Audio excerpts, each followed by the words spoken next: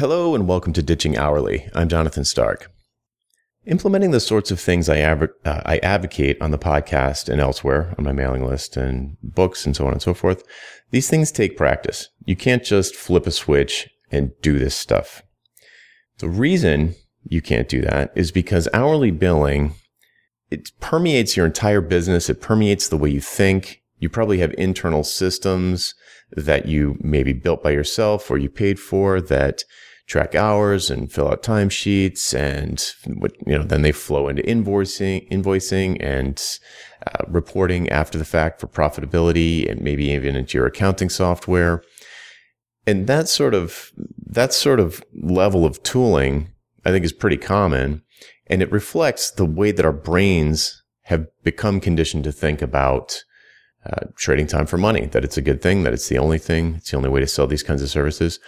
So it takes time to change that to, both your thought process and kind of extricating all of that hourliness from your systems and coming up with new systems where it's not baked in like that.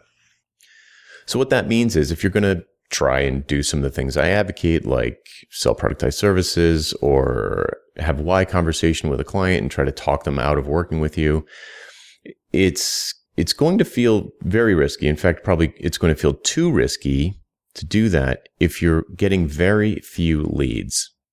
So if you are sort of familiar with this feast-famine cycle that hourly billers tend to go through, and you haven't gotten a real lead in 6 weeks or maybe a month or maybe even 6 months, when one finally comes through the door, you're probably not going to want to try something brand new on them. You're going to revert to what feels safe, which is whatever got you to where you currently are.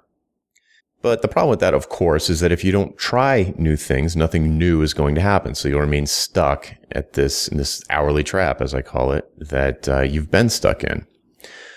So it can be very helpful to implement these things and to get experience with these things and to practice these things by first increasing the number of leads you're getting so that you're getting a few leads a week. Imagine that, getting a few leads a week. If you knew that you were going to get, 3, 4, 5 more leads next week, you'd be a lot more confident in experimenting with someone this week and say, I think these people might be a good fit for a roadmap. I'm going to try and sell them a roadmap. Or I'm going to try and talk these people out of working with me because I'm not convinced that what they want me to do is really going to be that valuable for their business.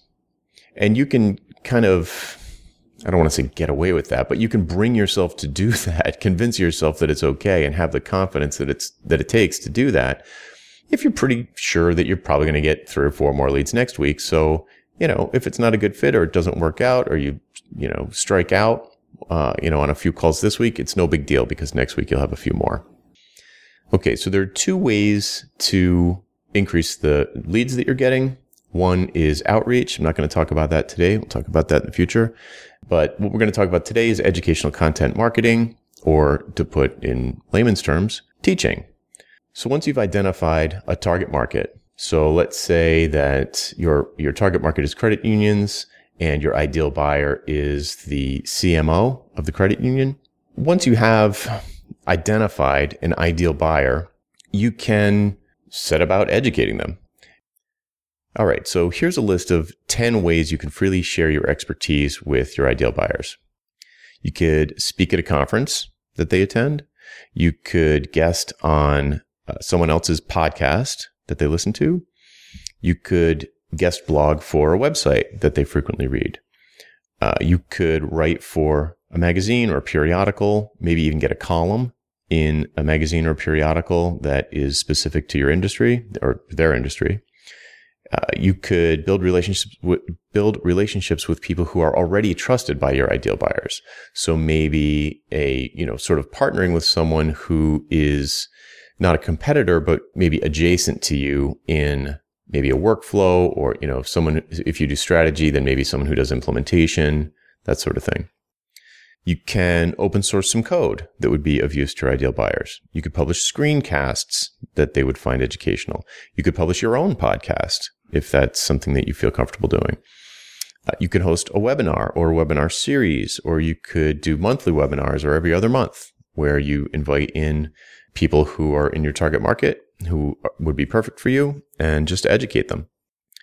You could host a meetup that would be of use to ideal buyers in real life. Maybe an actual meetup or a coffee or, sort of like in Boston, there's a thing called Mobile Monday that I've been to a bunch of times. You could start something like that, a recurring event. In Providence, there's another one called Providence Geeks. And you could either host that meetup and speak at it, or you could, sort of start a regular thing where you're a key figure. Okay, so it's no accident that I keep using the term ideal buyer, and also target market.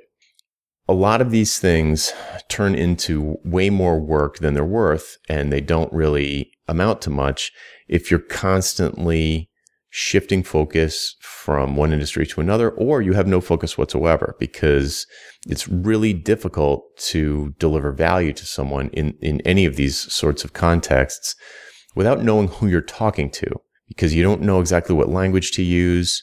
You don't know how much shared sort of worldview you have in common, and you don't know exactly which pieces of your expertise are going to be the most valuable to them. This is, I think, as an aside, I think this is where writer's block comes from. So if you've ever been staring at your text editor trying to update your website, you're like, I'm going to write a new homepage, and you just get this wicked case of writer's block.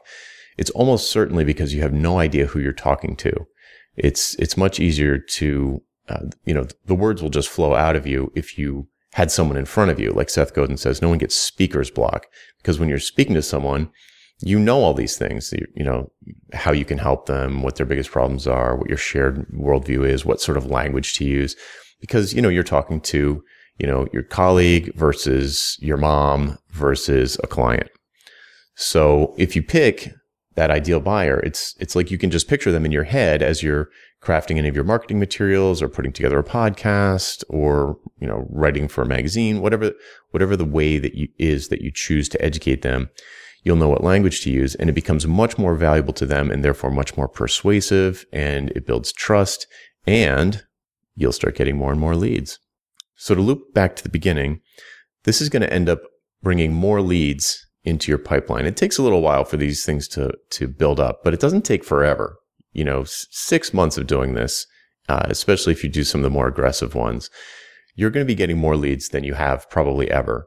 And you'll be able to start to experiment using things like productized services and having why conversations and value pricing project work and all those sorts of things to take yourself to the next level of profitability. That's it for today. I'm Jonathan Stark, and this is Ditching Hourly. Thanks for listening. The next time someone asks you for your hourly rate, remember to visit valuepricingbootcamp.com to sign up for my free email course. Again, that URL is valuepricingbootcamp.com. Hey, Jonathan again. Do you have questions about how to improve your business?